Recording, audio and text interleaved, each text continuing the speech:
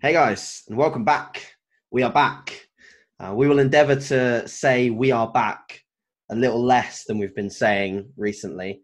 Unfortunately, it's hard running a podcast sometimes. Unless you've done it yourself, it's a little difficult to fit it in within everything else that we're doing. Obviously, George producing YouTube content, me doing the site, and oh yeah, you had a break, didn't you?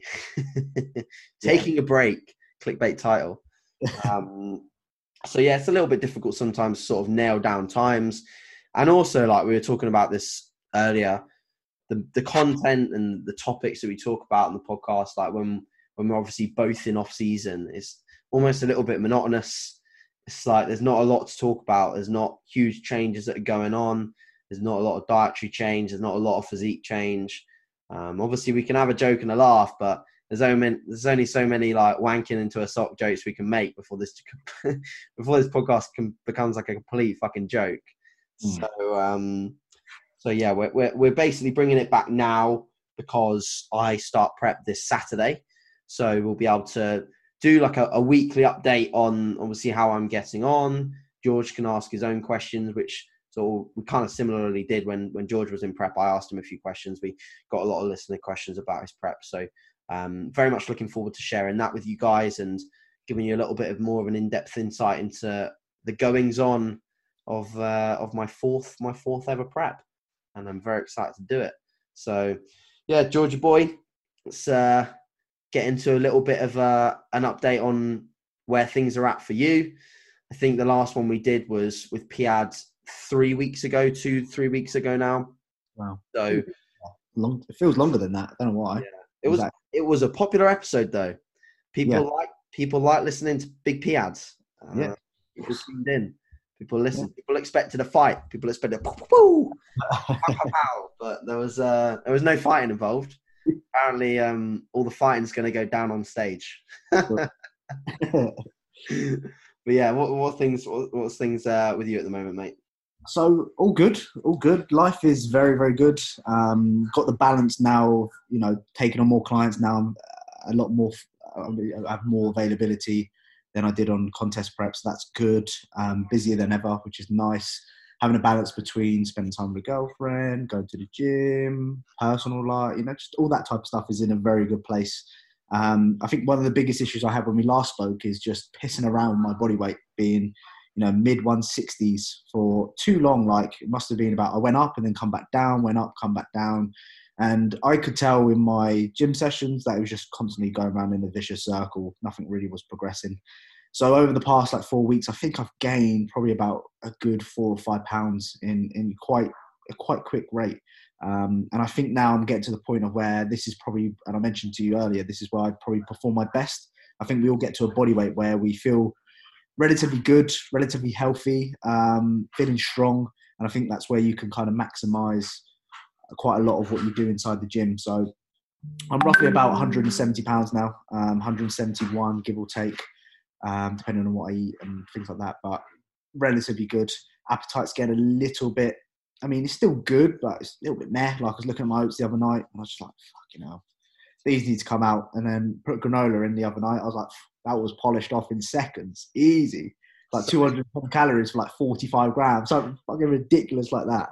Crazy. Whereas I'm sitting there oats, I'm just stirring it. I'm just, you look at it and it's just like, nah, this isn't the same anymore.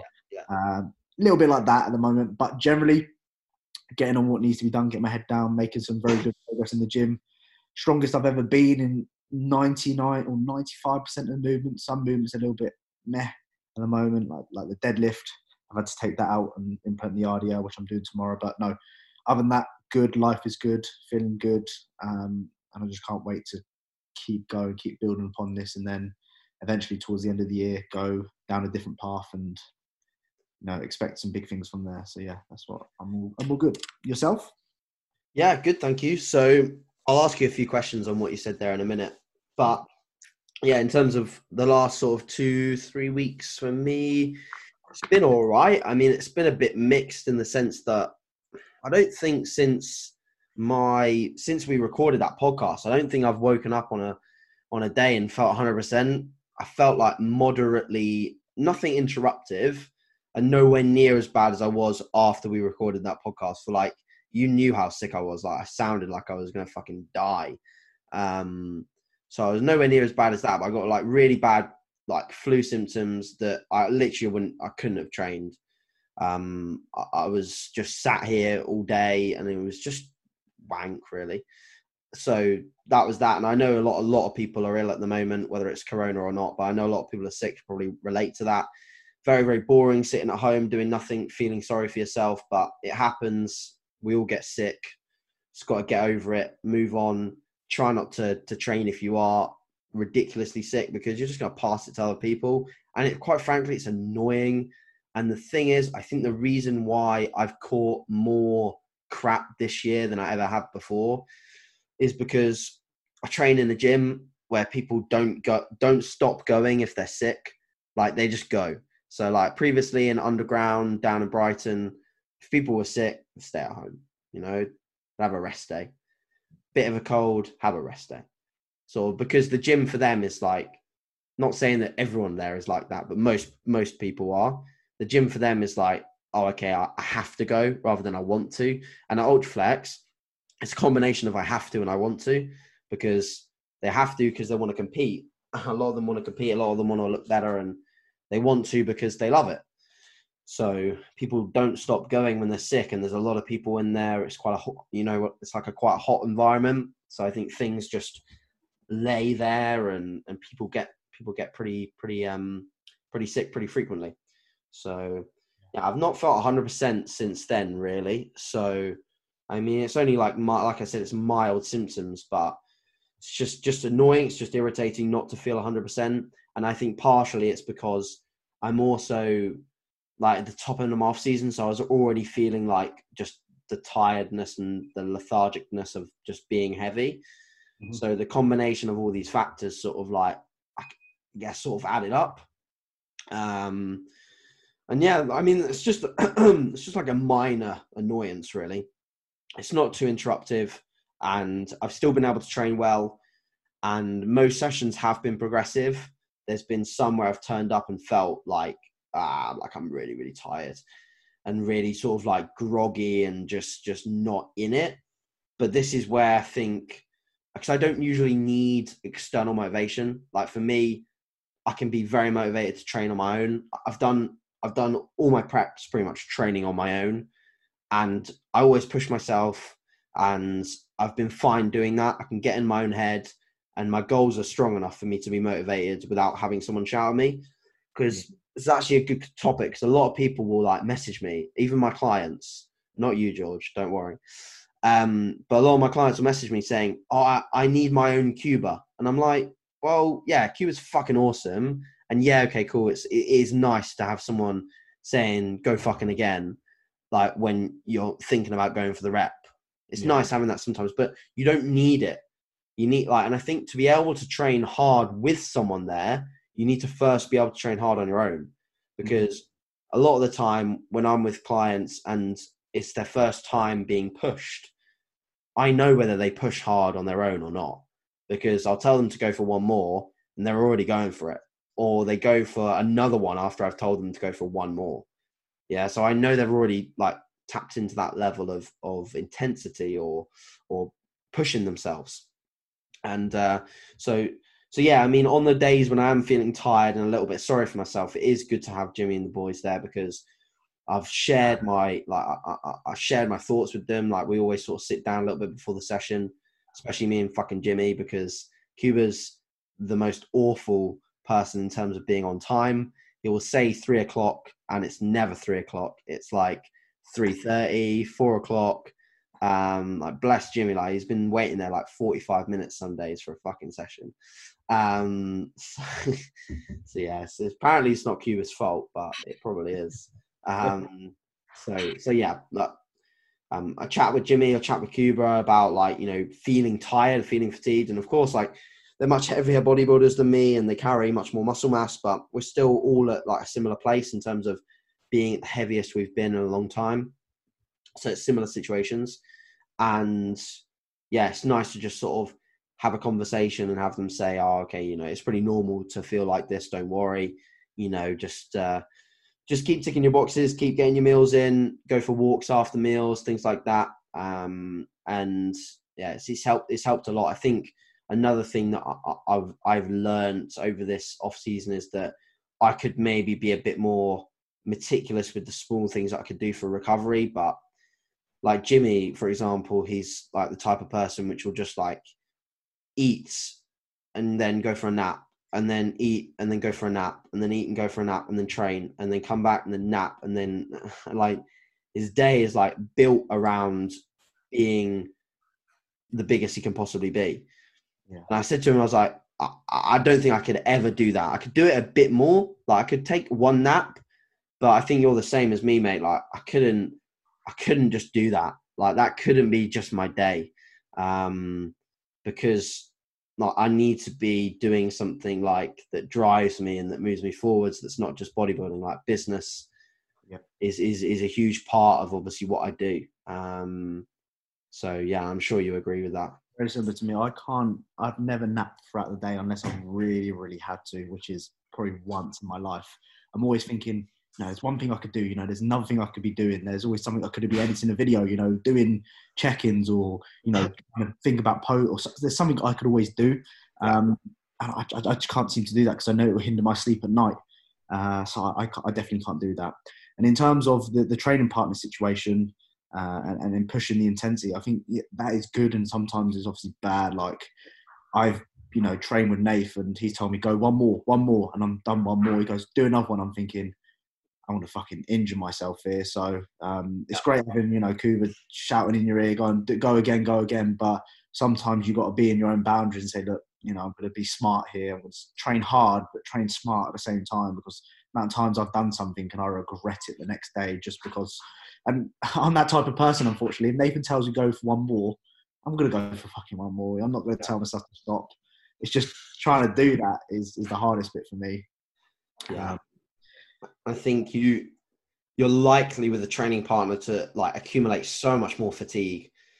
Not just because of the reps that you're doing, like that are maybe beyond failure or forced reps or a rep that you wouldn't have done on your own, but it's also like the neurological fatigue that you accumulate from just shouting at each other. Like I don't realize the difference until I train on my own. Like yesterday I trained with Danny and I pulled obviously like pretty much matched PBs on deadlifts, but because we weren't like shouting at each other or like emitting rage, I came home from the session, I was like, I actually don't feel too smashed. And it showed in my readiness as well, my aura, which I might talk about. I'll talk about that maybe in a bit. And when I come home from like a leg day with like Cuba and Jimmy, we're like shouting at each other, and I can imagine like Cuba's the worst because he is like the craziest training partner. He's relentless. He won't stop like motivating or saying like, let's go motherfucker. Like even on fucking, like we're finishing with calves and he's like adding a force rep for me on calves. He's like, one fucking more. And I'm like, mate, we're on fucking calf press. But like fair play to him. He just loves working hard. Yeah, he definitely instills that within me. He doesn't slack. He's also quite like, something I've learned about training with them is they are a little bit more autoregulatory than me. So like if they feel like one set was enough, they will leave at one set. Whereas I'm always like the type of guy that will just follow the program, never like whatever I feel like. So if I do a really good set on squats and I think maybe I could have just done one set, I don't just, if there's 2 sets on the leg day, I'm doing the 2 sets, which I think is good and bad. Like obviously the good thing is that your volume will always stay static, or very similar. But the bad thing is that like on the days where you really should have done less and you should have listened to your body, you pay for it. And then the next day, you might see a regression or you're deloading earlier than you think, etc., etc. You think that's something you'll implement, experiment? I think I'm going to have to be careful with it in prep because I said to them, I was like, we can't, I even said to them in the one session, I was like, we can't forget volume. Like, not even you guys you can't forget volume. So like, if you do a good set, that doesn't mean that we just do one. Because let's say, for example, we don't do the back off on a squat. or a hack squat. So let's say we then lose maybe, like for me at the moment, 7 plates per side for like 15 would be a back off in the hack. That is a phenomenal amount of leg volume and poundage to lose. It's so much. Like if you work that out in kilograms, that's crazy. It's just such a colossal amount of volume just to take away, you know? So yes, it might be helpful at phases in prep where really we should be bringing down our volume, because it seems to be that a lot of people, including me, including you, have done the wrong thing in prep. And instead of reducing volume when recovery capacity drops towards the end and we're losing muscle fullness, both me and you have done things where we raise volume and we think, I've got to protect muscle. More volume will do the trick. No, it fucking doesn't. You just get weaker, smaller, flatter, and you look shit. Yep. And that is like one of my number one tips. If you listen to this and you're prepping this year, you're doing one of your first preps, or you're doing your prep yourself, do not add volume during your prep. Just not, like, you're not, as a natural, you're realistically not growing really at really any stage. You may grow a little bit at the start when your aerobic capacity is increased and you've still got plenty of body fat to perhaps use as stored energy, but the reality is you're not going to be building any significant amount of muscle tissue. So especially like 3, 4, 5 weeks out, adding another set is the worst thing you could possibly be doing. You've got to think, like, I think a lot of natural bodybuilders have this annoying thing where they think it's okay to be small. It's not okay to be small. And a lot of natural bodybuilders look small on Instagram, and then other people will look at them and see, it's all natural bodybuilders are small. No, they fucking aren't. Look at Rich Godzeki. He's not small. Look at Dave Kay. He's not small. Like, these guys aren't small. And actually, Rich, as much as he is a very high volume trainer, he is aware of the fact that his total work does have to come down a bit towards the end.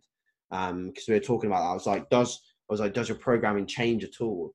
Do you just smash it the whole way through?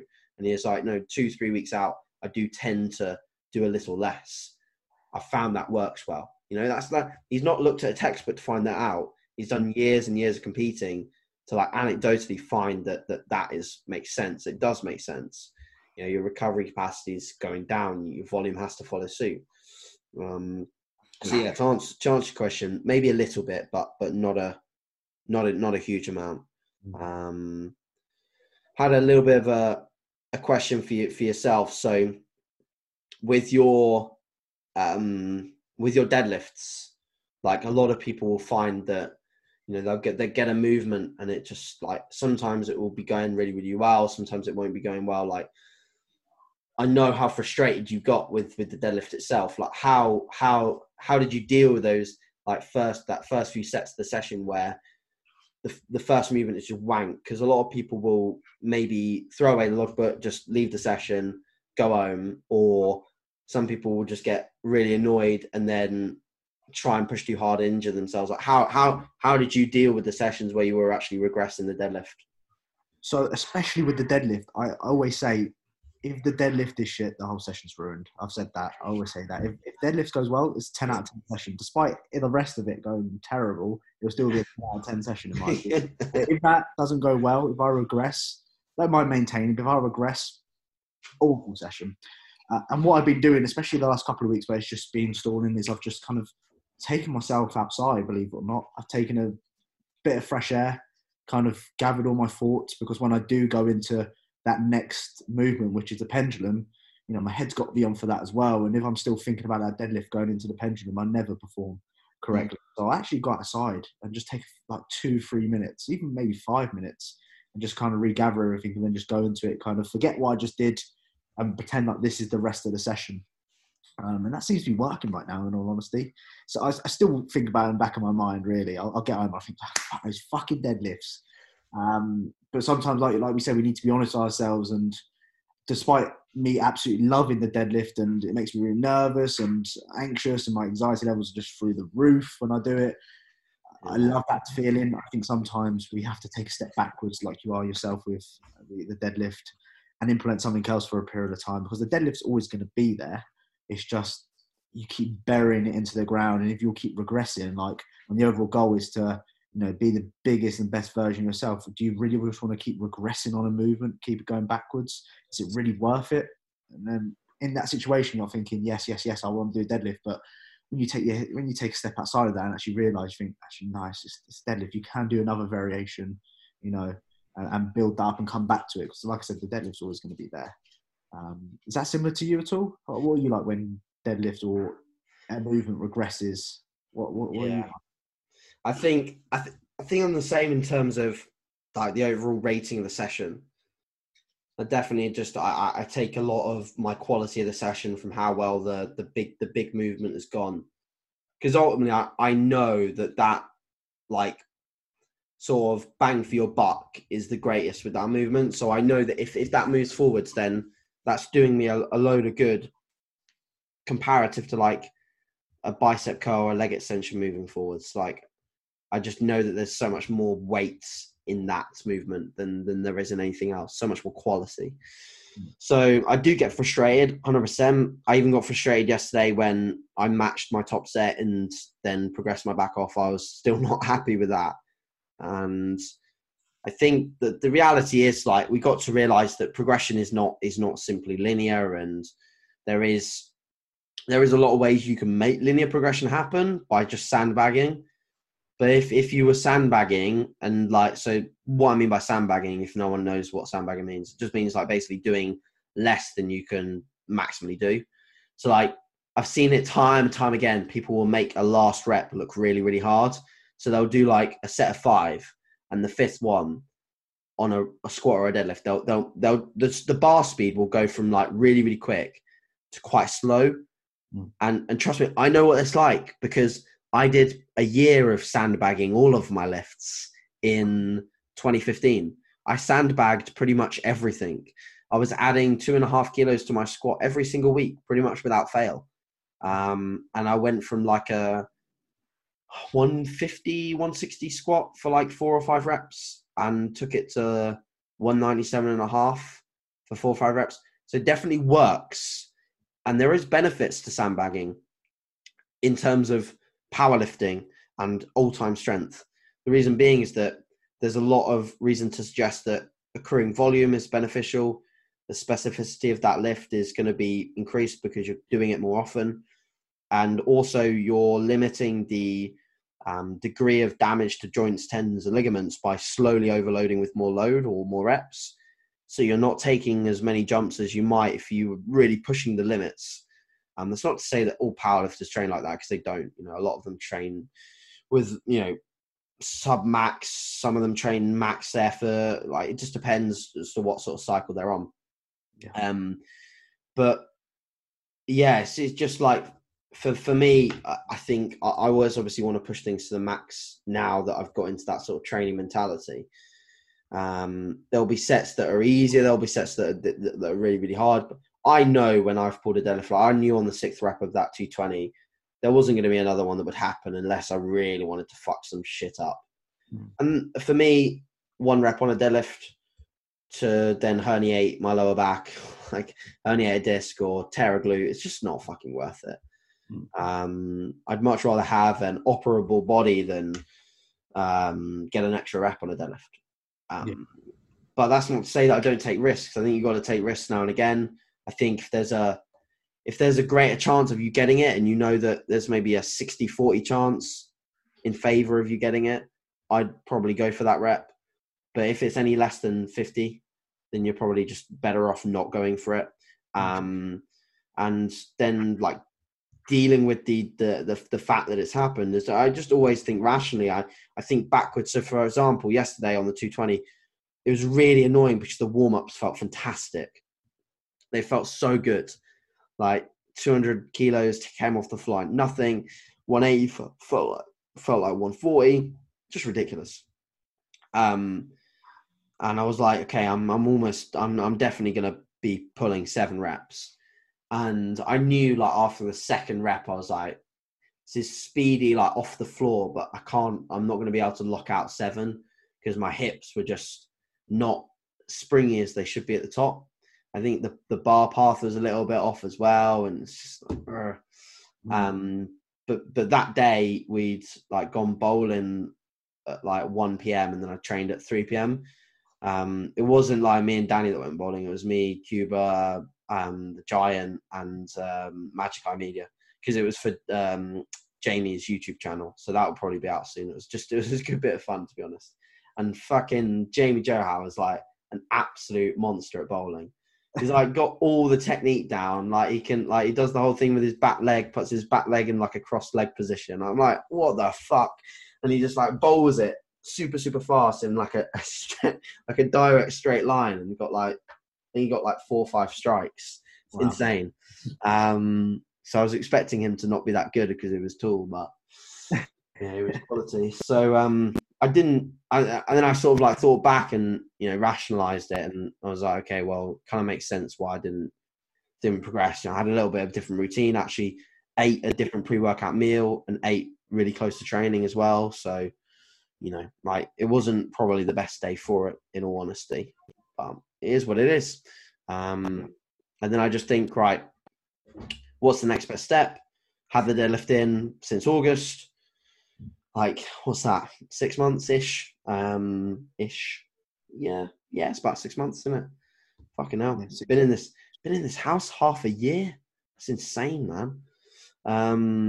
So yeah, I think it's the best thing to like remove it, bring it out, put the RDL in for a bit, because when we're thinking about it going into prep as well, like it makes more sense to do something that's going to be like moving forwards a little bit to give me like a little bit of a positive movement rather than going into prep and like battling a movement. I'd rather not battle a movement straight away.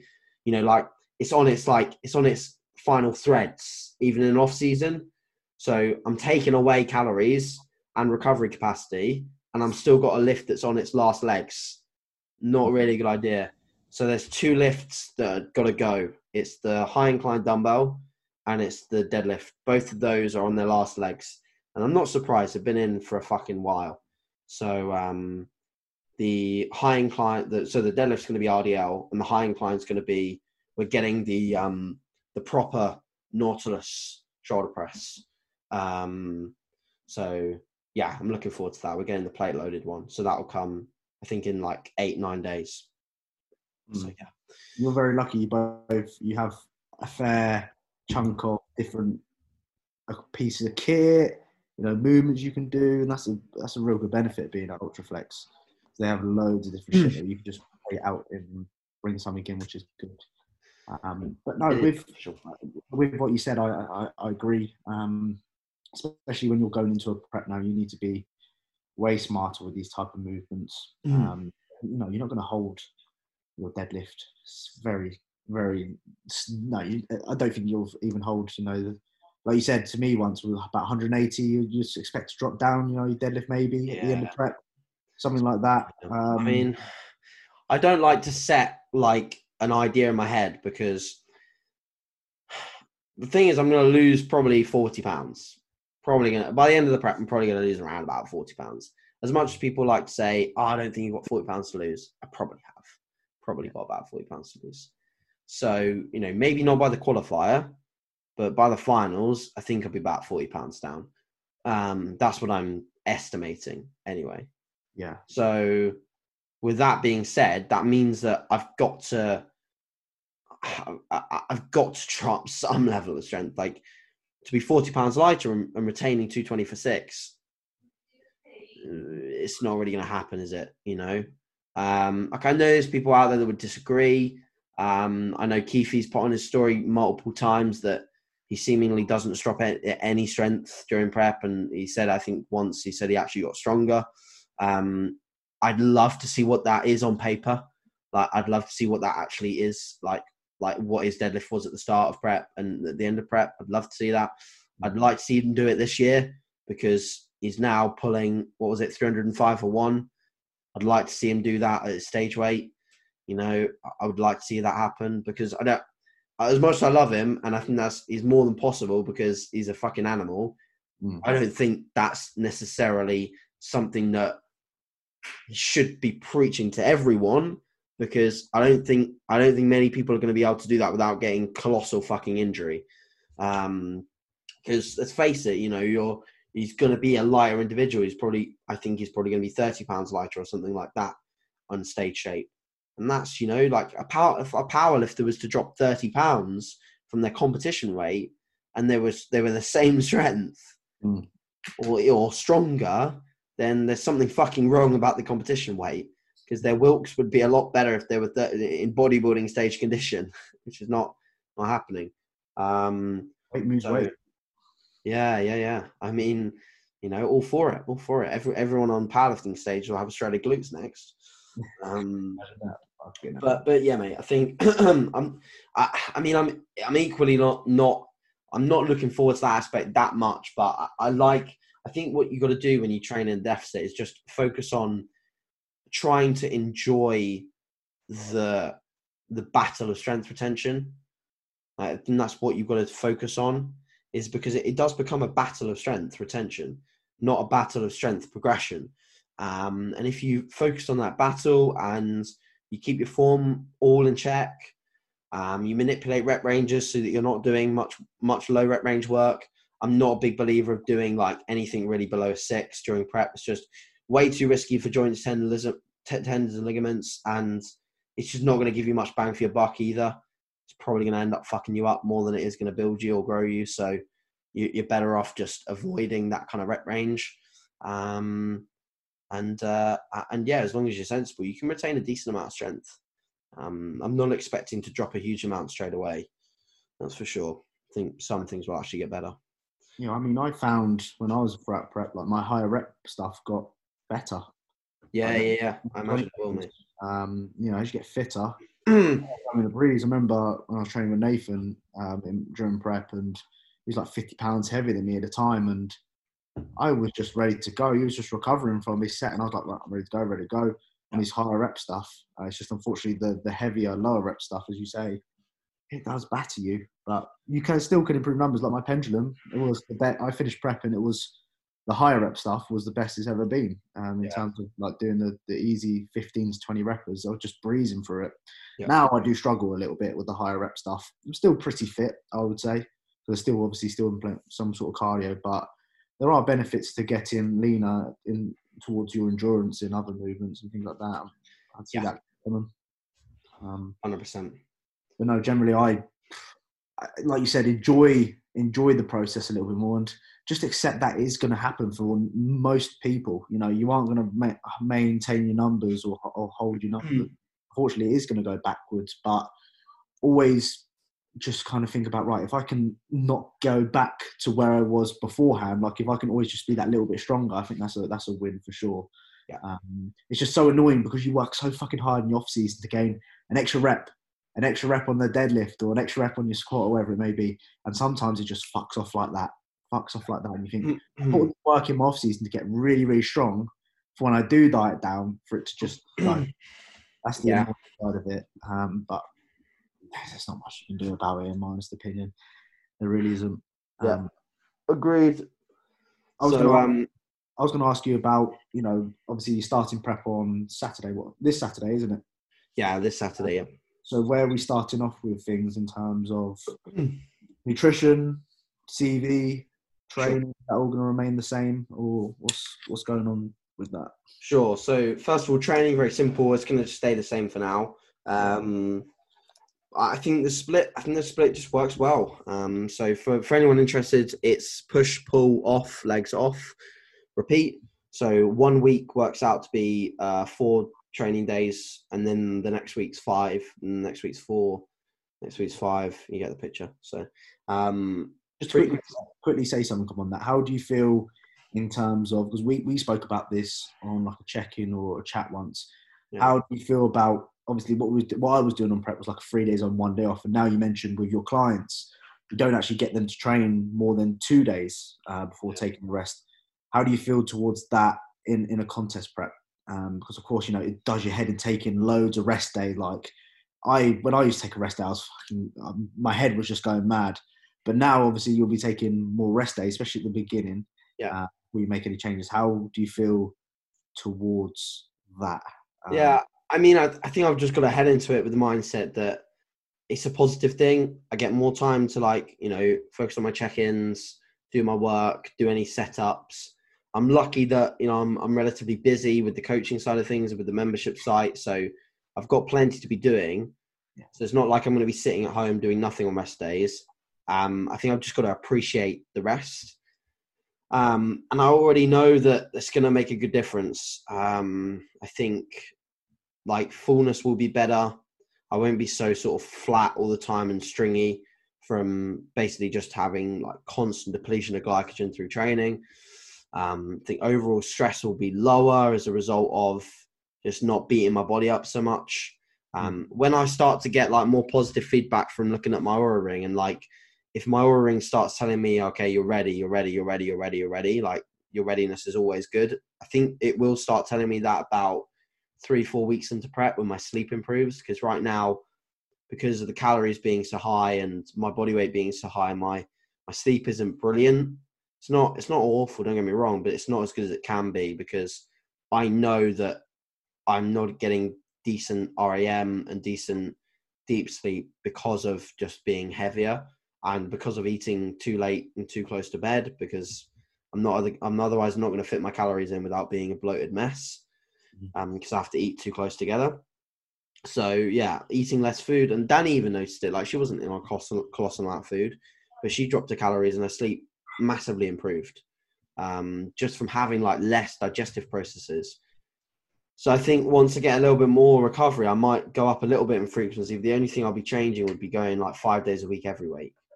I wouldn't be going any higher than 5 days. I think gone for me are the days of being able to train 6 days a week. I just don't think I'll be able to do it anymore, unless I trained like a pussy, basically. So I've got two options: train how I want to train 5 days or 4 days a week, or train like a melt and train 6 days a week. So, you know, it's like two choices really. And yeah, I think I've just like learned a lot of lessons on frequency. I think you probably would have looked better if you weren't training so frequently, to be honest. I think you could have trained a lot less, or a little bit less, should I say. Probably retained a little bit more strength, retained a bit more fullness kind of thing. So I think there's definitely merit to it. I'll obviously, like, you know, and at the end of the day, this isn't going to be my last bodybuilding prep. I'm going to do several others. So if this isn't the right approach for me, I'll learn. You know, if I don't look as good as I thought I was going to look on this approach, I'll just change it next time. But the reality is, I'm training harder than ever. I'm still training a decent amount of time. It's not like I've dropped my frequency in half. I've taken away like one session once a week, because most of my, well, not in my last prep, but most of my off season I've been training 5 days a week. In my last prep, I was training 6 days a week for the majority of it. And that was 6 days in a row. And that was just, I just don't know how I did it, to be honest. I mean, obviously it worked a little bit because I ended up looking all right, but I almost questioned myself, how much better am I going to look this time by being smarter, and, you know, not training like with just crazy frequency, and obviously dropping a load of strength as a result of training with too high frequency. So yeah, and I'm looking forward to it in general. I mean, I know that the rest days will suck because I don't like not going to the gym. I do really like training, so I'd be lying if I said I'm not tempted to go up to 5 days a week every week. So that would be like a 3 days on, 1 day off, 2 days on, 1 day off approach. Which I think at some point I'm going to be able to get away with that, especially as I get a little bit weaker, and the overall sort of like systemic fatigue, full body fatigue, is a little bit less. I think I'll be able to get away with that. I think that would be a smart idea. But for now, I've just got to stick with what I've got because it's working. Calories wise, so bear in mind I'm maintaining at the moment. So I'm simply just going to drop 500 calories. I'm going to drop into what would be a 500 calorie deficit. I think that would be perfect in terms of just creating the rate of loss that I need. If it's not, I'll create more of a deficit. My steps every day at the moment on my Oura ring, anywhere between 7,500 and 12,000. So it just depends how much I walk Barney, really. If I go for a little bit of a longer walk with him, it'll be close to 10, 12,000. If I don't walk him so much, it'll be like 7.5, because it's just the steps I do in the gym and then my pre-workout walk. But I'm just going to make sure I hit 10,000 every day. And if I go a bit above that, fine, but I'm not going to go above 12,500.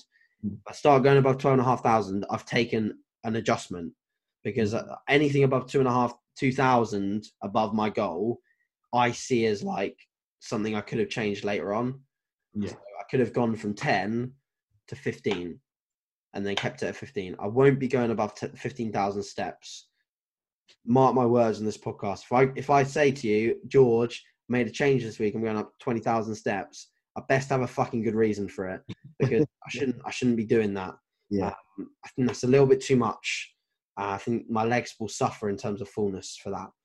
No power walks like you used to do before. Your morning power walk and then your evening power walk. I mean, I think there's a possibility that could happen, because the reality is it's a relatively low impact form of cardio that at some point, if I need to get my heart rate up, I could do that. But that would be counting towards my steps, but also be a higher intensity form of doing my steps. But at the start, there's no fucking way in hell that I'm doing that.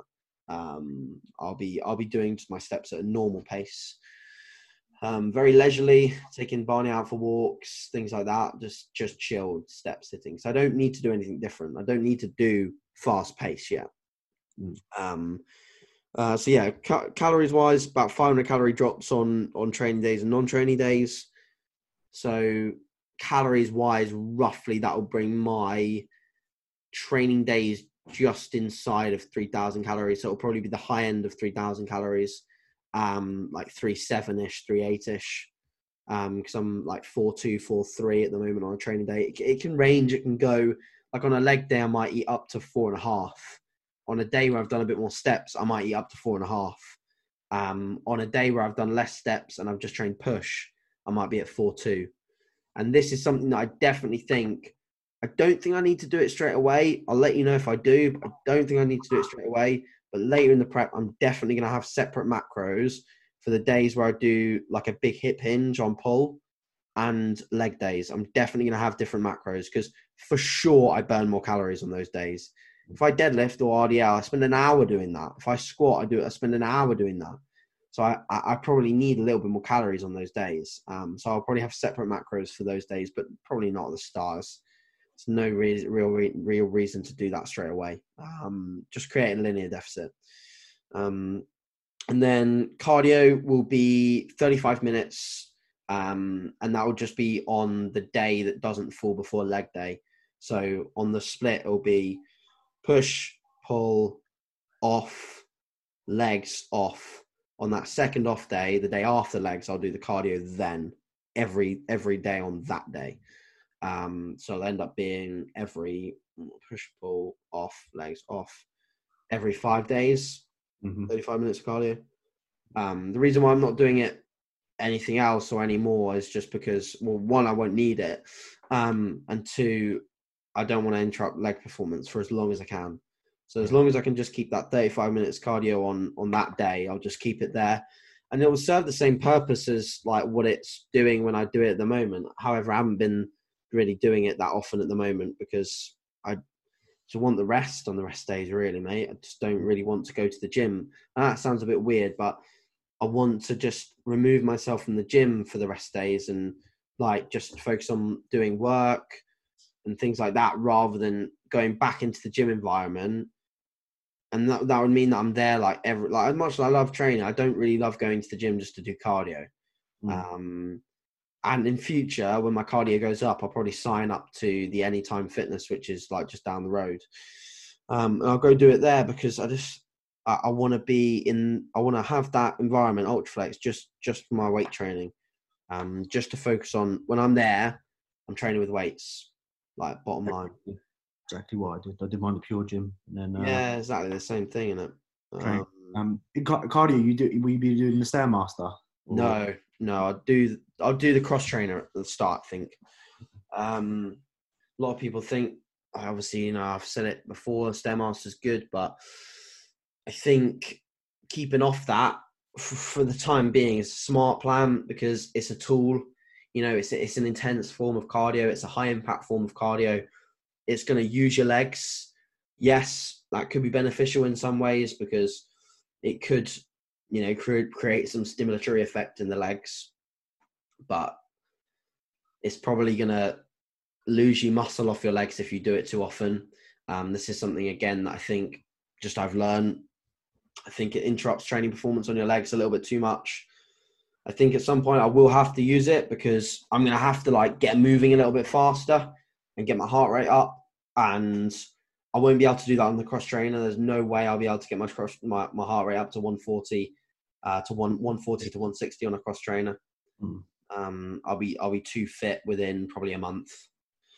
And then I'll just go on like level 7 on the Stairmaster and see if I can just maintain a steady 140 to 160. And as long as it doesn't go above 160, then I'm good. But as soon as it goes above 160, then I'm working more anaerobically than I am aerobically, and I'm just absolutely shitting all over my recovery.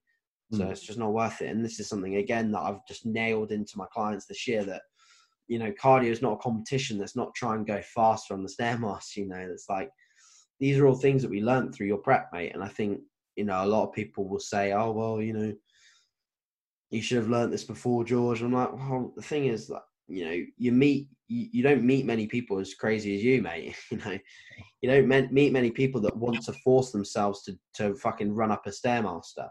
So you learn these lessons through, you know, meeting people that have got crazy mentalities. Because before that, I wasn't used to telling people, you know, hold up, slow down. Didn't used to have to tell people that. People just did their cardio at a steady pace. No, I came about crying. Not you. So yeah, does that pretty much explain everything for the start point? Yeah, I think it does. I think that makes it clear. I understand. I think most people understand if I can understand. If they don't, I think Christ. Yeah. No, rate of loss wise, I'd like to lose the 1% end for a good month. So I'll be taking off like 1.9 pounds a week on average for the first chunk. Yeah. Obviously, the first week I'll sort of ignore, because it's just going to be like just fluid moving around and reductions in carbohydrates and things like that. So I will make it. I was thinking I could just remove just like all fats at the start, but I think I am going to make a small carbohydrate reduction, because I think there is something to be said of the like the visual look that you will get from like removing a little bit of carbohydrates. I think I need that little bit of like fluid drop, as well as removing calories. Obviously, I think I need a little bit of that first initial sort of fluid drop from carbohydrates. Obviously, if I make too much of an adjustment, I'll bump them back up a little bit. But I think they will be able to stay pretty high the whole prep. I don't know. You know, I could end up having to get really low. To be honest, I don't really care. To be honest, it's all the same thing. Whether I'm on 200 grams of carbs, 200 grams of carbs, at the back end of prep, I'm going to feel like shit anyway. So it doesn't really matter what food I'm on. It's just, it is what it is. But I'm going to obviously try and hold on to as much food as I can. That's what I was like. People ask me, how was I dieting on, you know, 2,400 calories, whatever. It doesn't. Either way, if I was on 1,700, I'd still feel the exact same every single day. Still feel like utter shit. Yeah. Even though when I was on my days where, you know, I was having refeeds, I did feel a little bit better, but I still felt shit. You know, even on reverse calories, still felt shit. You know, you're never going to be content or never feel happy, because you're just so low. When you're dug out deep and lean, you're not going to feel good until you start gaining body weight again, unfortunately. So either way, you just got to suck it up and get on with it. Yeah. Still be food focused, still be everything. It's just like kilo water. Still be met, you know? Cool. Have you got any other questions for me, or should we, I've done like a question box today and I haven't answered any of them. So we could maybe just take some of these. I mean, I've got a few questions, but my question box. Yeah, we can take a few. I need to get it up. A lot of coronavirus questions. Yeah, about bloody what will you do if you did the gym? I don't know. The thing is, like, as much as like we're very educated, me and George and fitness professionals are probably not the best people to ask about the coronavirus. I don't know shit about the coronavirus. Well, I need people, to turn the light on here. It's got dark all of a sudden, mate. yeah. Oh, Jesus. Luckily, I Ah, don't right here. haze. Ah, wow. Okay. Christ. Oh. I'm going to ask one about the coronavirus. If coronavirus causes lockdown like Italy and can't go to gym, what are you going to do? So what are you going to do? Sit home wank all day. Hey, Get the fucking sock out. hey. Need new sock, to be fair. Birthday next month, so anyone wants to buy me a sock, you're more than welcome. I don't know, mate. I think if gyms shut here, I don't know what's going to happen. I mean, I think I'd call it a day on prep. I mean, mate, let's say for a month. So what's happening in Italy at the moment is that they're quarantined a lot of things for a whole month. Mm. If I cannot train for a whole month, I guarantee you I will look dog shit by the end of that month. I will look absolutely atrocious. I don't care what Davina McCall home workout I do. I will not look fucking good. I think the best bet is if you get quarantined, clear your fucking garage out, order some home gym equipment, work out in your garage. Simple. And that's all you can do. So spend the best part of 10 grand and it'll be good for a month. Yeah. I don't know. I don't know how to answer that question, unfortunately. I think if I stop training, even if I stop training for like 3 or 4 days, start looking like fucking shit. I just look soft. I'm like 3 days, and I look absolutely, especially when you deload 4 days. First couple of days, all right. Third day, you look at yourself in the mirror, you stand there naked. You know when you stand there naked, you look at yourself, you think, fuck it. You look at yourself, you think, what's going on here? Red with a sack of absolute shit. Yeah. Yeah. What else was I going to say on that topic? I think the thing is, like, I don't know. I think it's obviously the whole thing is quite worrying in a way, but I think there's something probably bigger going on in the background that perhaps politically people are trying to hide or cover up or not let be exposed by what's going on. Because if you read the news now, notice how every fucking article is coronavirus. Like, everyone's obsessed with it. Nothing else going on. Whereas, if there was something else going on in the world, like, it would get attention. So I genuinely think, like, obviously it's real, but there's other shit going on probably that they're trying to, like, hide or cover up. There's quite a few conspiracy stories. I don't know if you've heard any of them, but there's 5G conspiracies that 5G has caused it. There's all of these fucking books. Josh Bridgman put on his story that someone predicted this. Apparently The Simpsons predicted it. It's just like, it's weird shit. It makes you think, how safe are we really? Like, is this some sort of, like, I don't know. It's just weird, really weird. But to be honest, like, it makes sense that it would be something that would be, like, developed in a lab and, like, used as a weapon of war. Because if you created a virus that spread and just killed people, like, that's a pretty crazy weapon, isn't it? A game in school that actually spread a virus across the whole world. Literally the exact same like coronavirus. You start off in a country and you try and infect the whole world with this virus. Wow. In different ways. This weird game I used to play when I was back in school. I can't remember what it's called now. What's it called? Wuhan 400. Fuck knows what it was called, but honestly, I don't know. Weird. And it's even someone posted like a picture of their Dettol spray they had in the garage or something like that. It's been left there for a year. Even on the back of the tag that I hear, it actually said like coronavirus on it or something like that. Fucking mad. And they said that Dettol spray's been in the garage for about a year, which is fucking... Are you scared at all from it? A little bit, especially considering, like, the last couple of days I've had a cough. So I mean, the thing is, there's a lot going around at the moment anyway. Like, I think the thing that makes me less worried is that so many people have been sick.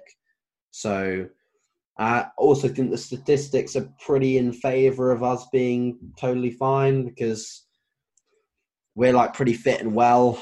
And we know everything we can do to maximize our immune systems. Yeah. So the percentage rate of like us like looking to get into trouble is minuscule at the moment. I mean, it could get worse, but they say there's might be like different strains of it. But to be honest, mate, it is a bit of a nightmare in reality. Like, I'd like to not wake up and see another coronavirus story. I'd like to be able to sign into YouTube and not see breaking news of someone else dying. Like, it's pretty horrible, to be honest. Imagine everyone that was like, I know it sounds brutal, but imagine getting daily updates of everyone that was passing away from cancer. Like, that's what we're experiencing in the moment with coronavirus. It's like constant updates of like ill health and sadness and upset and, you know, people dying. It's horrendous news. It's horrible. I hate the news for the best part, but at the moment I hate the news app on my phone. I hate when it slides up with another bloody update. It's just, I don't like this kind of negativity. So yeah, that it doesn't necessarily scare me. It just upsets me a bit. That the world's coming to this sort of situation. But yeah, let's move on to a more positive note and ask some Formula One questions. So, after watching F1 on Netflix, have you watched The Drive to Survive season 2? No, I haven't. No, what the hell have you been doing, man? I don't sit and watch Netflix anymore. I've got. But they're only like 35-minute episodes. You can watch it whilst you're eating a meal. Yeah, I know, but I've been watching Dragon's Den, mate. But no, that's so good. It's so good. You need to watch it, man. I'll watch it. So, but anyway, like, which driver are you rooting for the most this year in terms of like, you know, who do you want to see do well? Who do you want to see like be up and coming? To be fair, mate, I've always been, not gonna lie, I've always been a Lewis fan. And I think he's joint, or is he joint with Schumacher? Or is he one behind him at the moment? I think he might one behind. If he does it this year, he'll be joint. I favour him because obviously I know that he's got an advantage this year. I think is it power steering or something like that? Something to do with steering. He's got DAS, yeah, he's got DAS, which is like the system where the wheel comes back and forth and it changes the alignment of the front wheels, the front tyres, yeah. And I know that's banned from next year. Yeah. Yeah, they might ban it during this year though. I think he'll be very dominant this year again, like he was last year. And I mean, last year I actually fell out of love with it even more because it was just same old stuff. Oh, Lewis. There wasn't much competition, but I'm determined to get back into it this year. So I'm rooting for Lewis because I do want him to beat Schumacher's record, just because, you know, he's brought up round the corner from me in Stevenage, which is about 20 minutes from my house. So yeah. He's like a local boy, if you want to call it that, and yeah, I think he'll bring it home this year. You? Yeah, I mean, I agree that I think Lewis will win, but in terms of people that I want to see do well, I'd like to see Ricciardo like be back up there with Renault, but I don't think it's realistic. I'd like to see Lando doing well because I like Lando a lot. I'd like to see Alex Albon get a podium because he got punted off by Lewis at Brazil, and he was like due to get third on that, and like got taken away from him. And he's a guy that I followed like loads during karting when I was racing. He was like top of cadets when I started pretty much getting into competitive karting. So and he seems like a nice lad as well. And the Drive to Survive like season shows you a little bit more of like behind the scenes with them. Like what's gone on with Alex's family in the past is crazy. Like he's had a really rough time with things. So I'd like to see him do well. And of course, I'd like to see George Russell do well. I'd like to see all the UK lads do well. But George is actually probably one of the most talented drivers on the grid. He's just in an absolutely atrocious fucking car. Yeah. And I think he will be again this year, to be honest. The Williams will probably be again another shoddy car, which is a shame.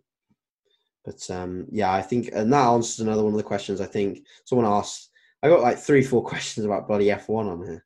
Someone asked whether Mercedes will be dominant again. I think, yeah, they will. Highly doubt there's going to be anyone faster than them.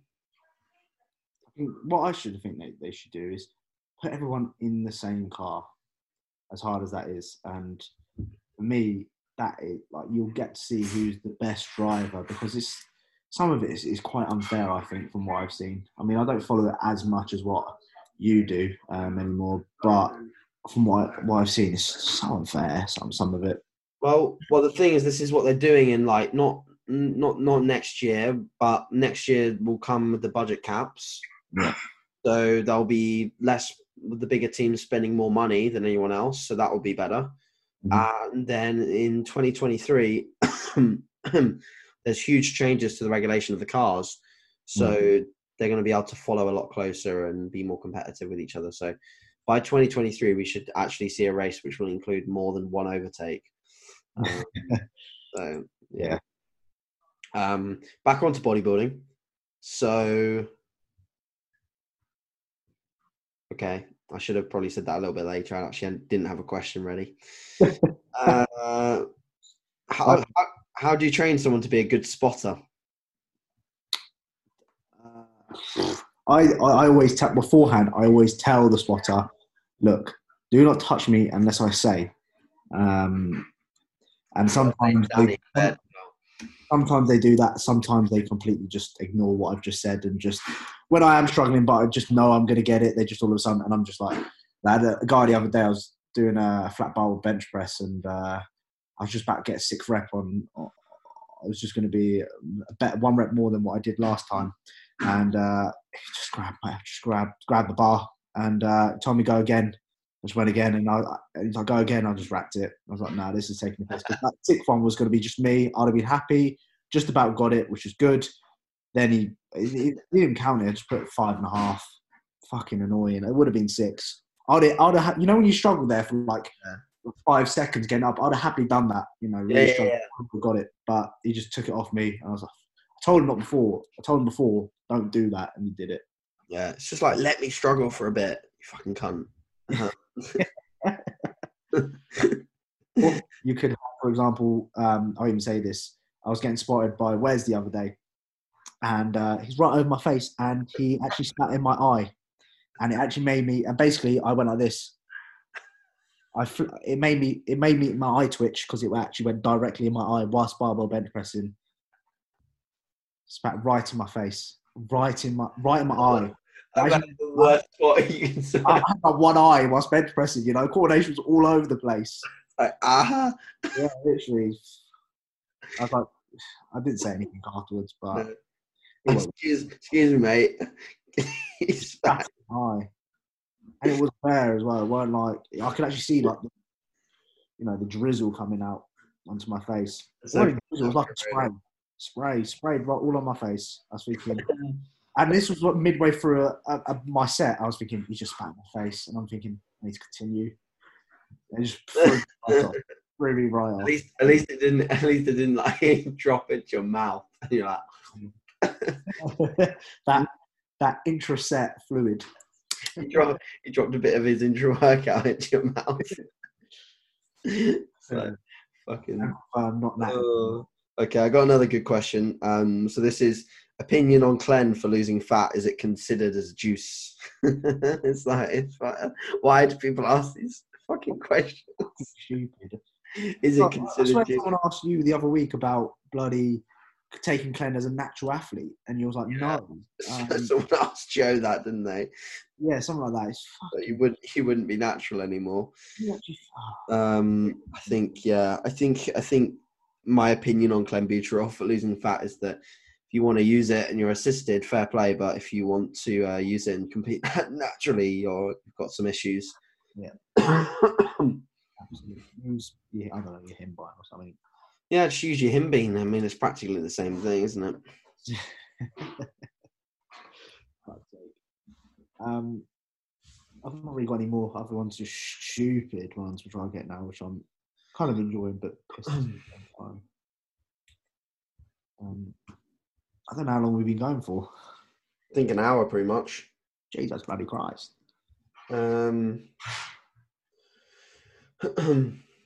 Someone said, "What's happened to the podcast with George? It's here. It's back. Don't know what you're talking about. It was never gone. We're perfectly consistent. We will be consistent. Yeah, we will be. Yeah." Someone asked about like their lower back feeling really shot after RDLs. Should they suck it up, or is their form bad? I've always said if you are finishing a set and your lower back or like you're deadlifting or RDL and your lower back is absolutely fried, I think something's wrong, in my opinion. I've always said that. So it could be your technique, could be just little things like, you know, I got my lower back released the other week, and since then I've had no issues at all with it. Little things like that. Could be posture, could be imbalances, weak glute, it could be whatever, but something's wrong, I think. Yeah, I'm inclined to agree. Yeah, for sure. So, yeah, I think we'll leave the podcast here. It's been a good one. Next week we'll be back, and I will have lost several lbs. You'll be leaving the face, and I'll be fucking blowing out like I am right now. Hopefully, I might have a blonder beard next time, but who knows? Are you growing the natural stuff out now? Yeah. Does it look more blonde? It does look a bit more blonde. It's hard to tell in the light, though. Yeah. There you go. That's blonde. Yeah, it is. It's good news. Coming through. Being Natty George now. Yeah. You got the hair, the top knot gone as well. I think it looks a lot better, to be honest. Yeah. Although Are you gonna go any shorter than that? Are you gonna keep it sort of that length? I'm going short. I'm gonna go quite skinhead soon. Are you? Yeah, keep the beard and go skinhead. Are you actually? Is that serious? Swear down, because my hairline's getting worse. I don't do anything other than wear hats. And I know I'm going to lose my hair, so I'm that type of person that I don't see why people walk around and they've got like a bald patch that holding onto the hair when they're just going to lose it. Just shave it off. Yeah. No, I mean, you could get a hair transplant, but probably not worth it. No. In my opinion, not really worth it. So. Not at your age. No. I might just look like probably shave my hair off completely. I think, to be honest, I think it would look good. Yeah, I think it'll take some good period of time to get used to. I think you might look like a bit of an egg at first, but then it will take shape. I mean, Cuba, like I think he kept a little bit of the hair on the top for a while, and I think he definitely looks better with it just clean shaved. The best one, he used to just have a tash. That's fucking immense. He needs to bring that back. Better with a beard now. Yeah. I mean, off season it does look better with the beard, but I think on stage he would stand out with the tash. Yeah. I mean, yes, you look like a bit of a pedo, but you'd also look fucking sick at the same time. Yeah, I agree. All right then. Yep, I'm gonna eat because I'm hungry. Yeah. All right, guys. Thanks for watching, and we will see you next time. Bye. Bye.